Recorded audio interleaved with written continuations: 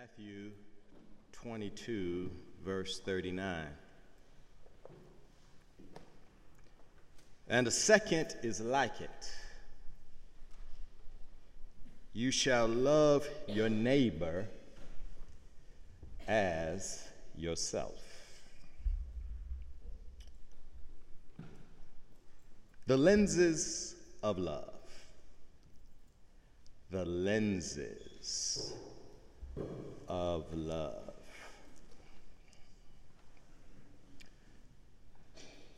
My friends, the Bible is a complicated book.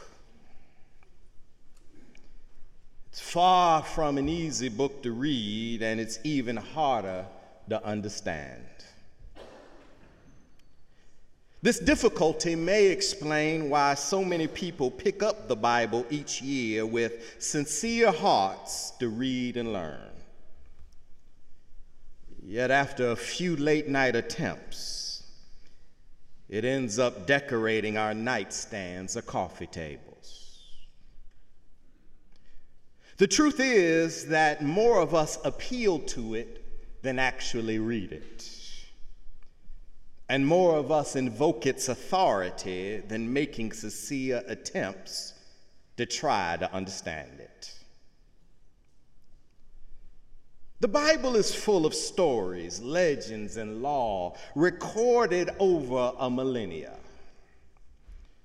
In fact, the term Bible comes from the Latin biblia, meaning books. So the book that many of us think as a unified, coherent document is anything but. We have 66 books, some as early as 9 centuries before Christ, with other epistles of the New Testament written as late as 100 years after Jesus' birth. And maybe this protracted process explains why it's virtually impossible to sit down and read the Bible like a straightforward linear narrative. Beginning with Adam and Eve, there are repetitious tales and contradictory claims. Oral stories take on new life with each generation. Different authors emphasize their own political and religious claims, and biblical writers took for granted cultural cues of the ancient world that are foreign to most of us today. Oh, my friends, there's a vast gulf between our world and the world of the Bible. And I suspect these are the reasons why the late biblical studies professor Dale Schmidt used to tell his entering students at Texas Christian University, you can take the Bible literally, or you can take it seriously. Nevertheless, despite the difficulty of interpretation, there remain those who speak with dangerous certainty concerning the Bible. Whereas responsible interpretation demands the skill of a surgeon's scalpel, many employ the Bible like a blunt butcher's knife. Rather than heal, the Bible then bludgeons. Rather than aid and guide, it becomes a weapon to defeat and to destroy. And that's exactly what's going on here in today's gospel lesson. Religious leaders seem threatened by Jesus' popularity. Religious leaders are living under Roman domination. Cultural insecurity caused religious elite to raise the bar of access to God's kingdom. Many took out their frustrations with Rome on their own people. Times of political vulnerability too often necessitate scapegoats.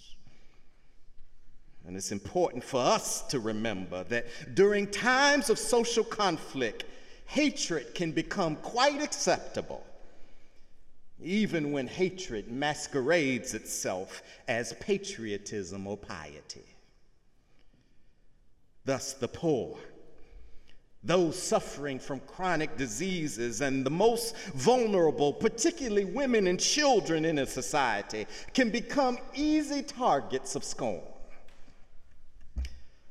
But it was the vulnerable who Jesus cared about the most. These are the people who Jesus saw.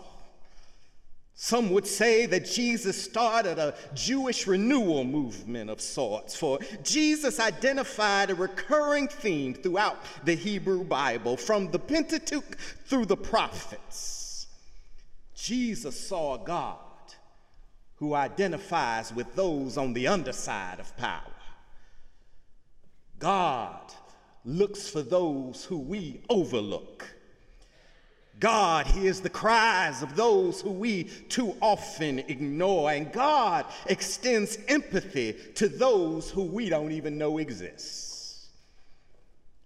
And it's this ability to see is what leads Jesus to call out and heal that woman with an issue of blood.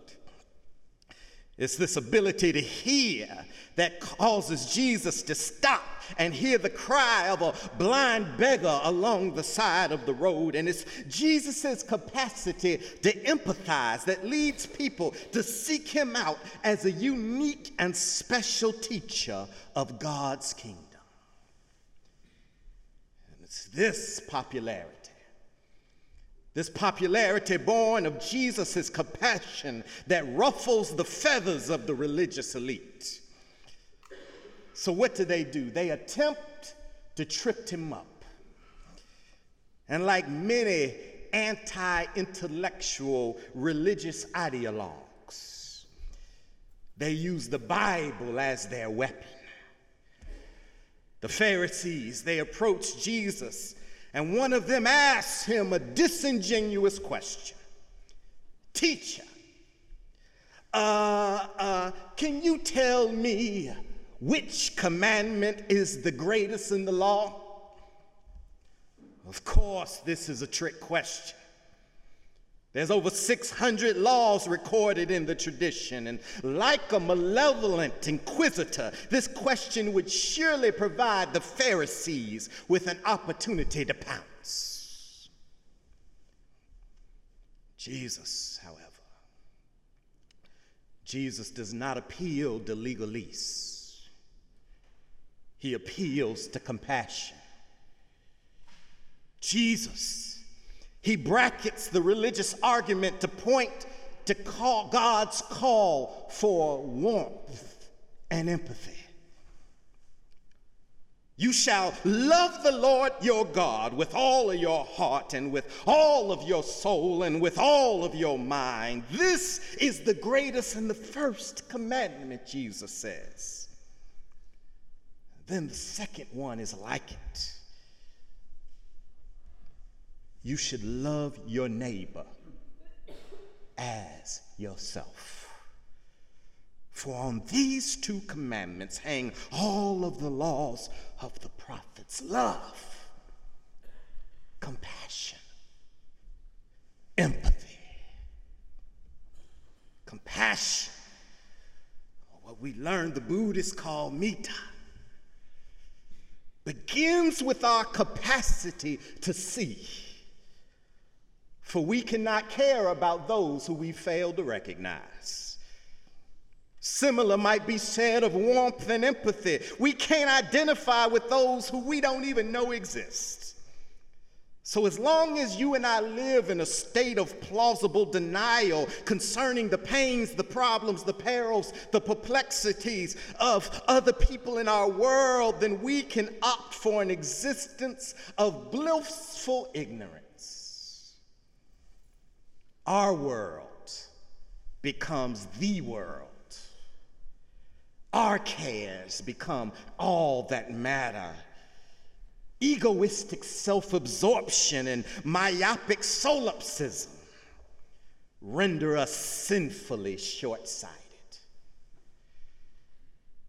And I'm here to say this morning that this sermon would be easy, Brother Justin. It would be easy if it were just about our lack of apathy or our lack of empathy. If it was just about our apathy, oh, it would be easy to stand here before you this morning and wave my finger of judgment. You ought to show compassion. You're too self-absorbed. Think about somebody, Ed, besides yourself. That would be too easy. But the truth is this. I have met very few people in life that are truly cold-hearted. I've met few people who opt for evil and prefer anger over empathy. This leads me to believe that there's something else going on with us.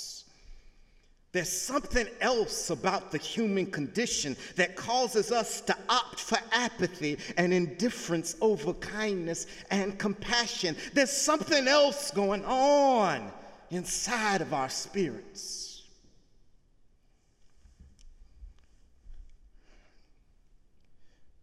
Maybe Jesus speaks to it when given the second greatest command. When Jesus says, love thy neighbor as thyself. A lot of us, we hear the first part of that command, but we miss the second clause, as thyself.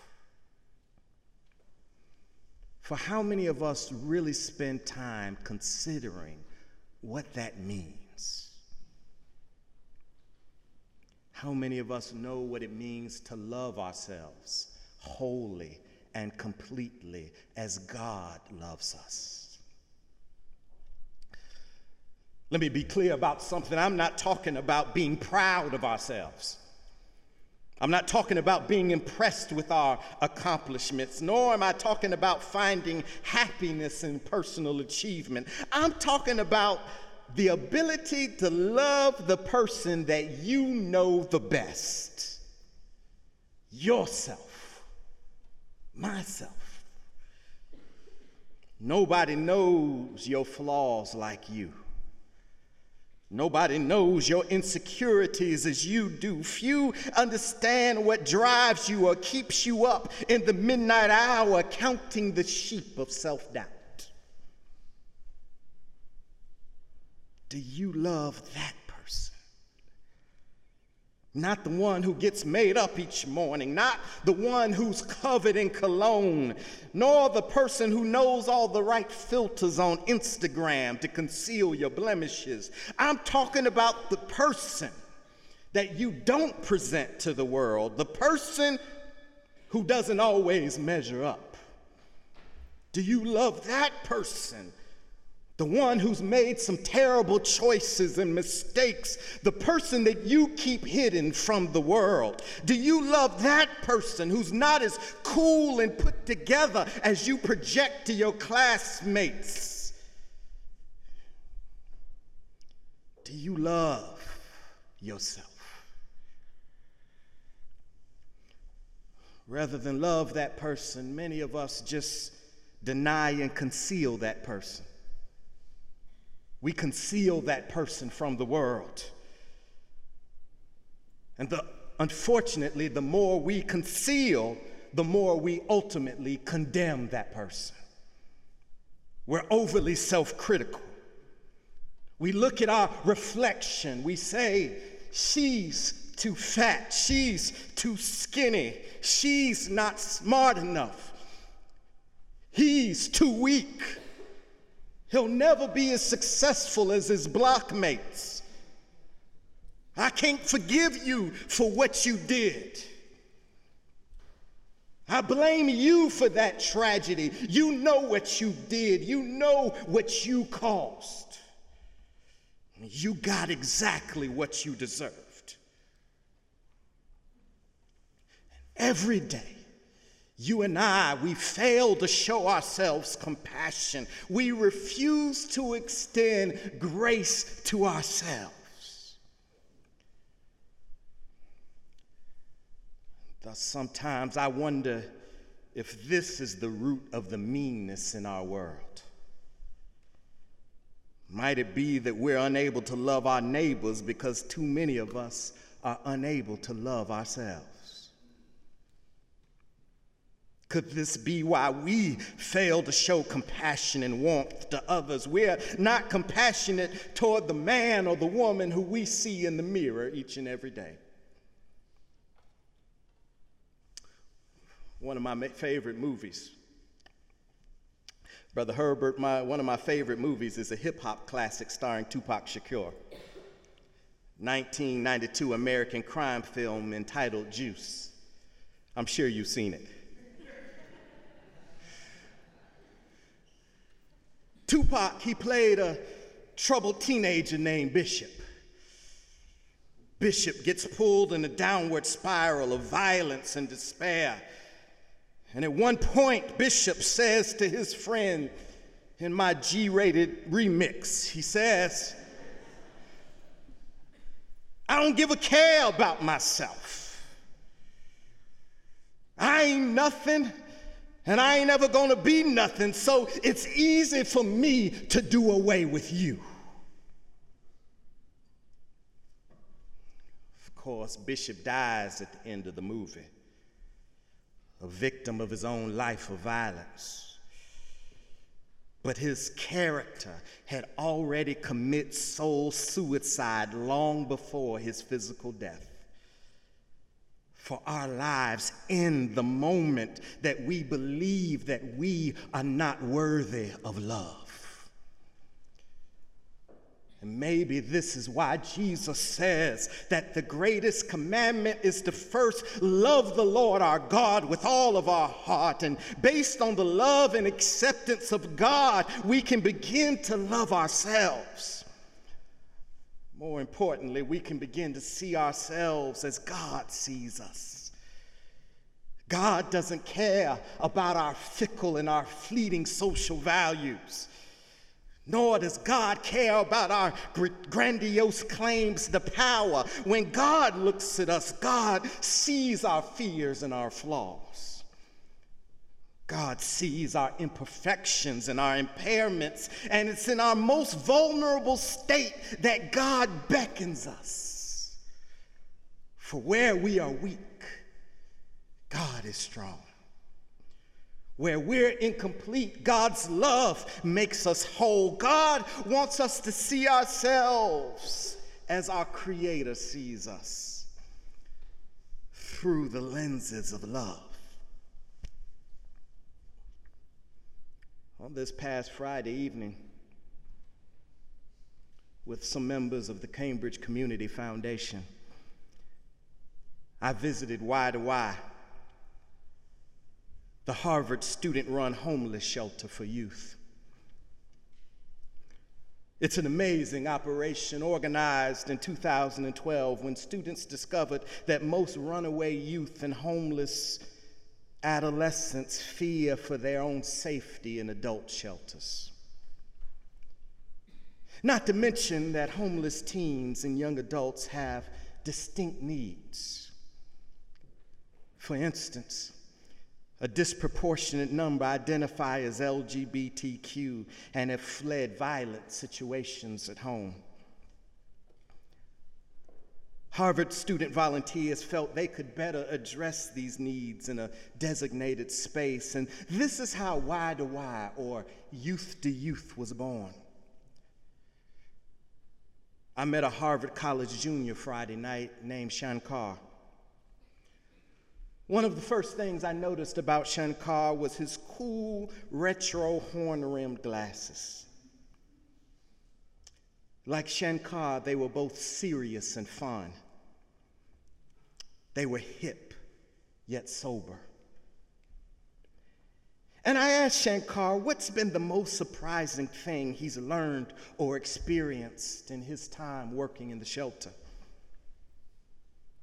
His response captured the spirit of Jesus' teachings. Shankar said, I love to come in when I'm not working and just talk to the guests. What's most surprising to me is how little separates me from them. We share a lot in common regarding our struggles as young people. Many of them just have to do it without a roof over their head, or from a much more volatile home situation than my own. And that's why I figure that I can use my privilege at Harvard to help them in whatever way I can, because when I see them and talk to them, I realize how easily that could have been me. Compassion, warmth, empathy. Immediately, when I looked at Shankar's face, his horn-rimmed glasses took a different form. I saw them not as Ray-Bans, but as God's lenses of love. He didn't see merely homeless victims in need of pity, nor did he see troubled youth who've made poor decisions. Shankar saw fellow children of God with the same hopes, dreams, fears, and uncertainties as himself. Thus, he can love and treat them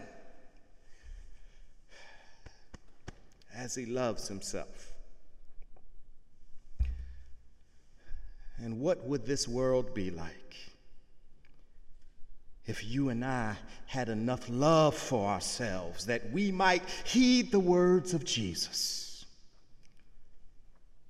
Love God. Love yourself.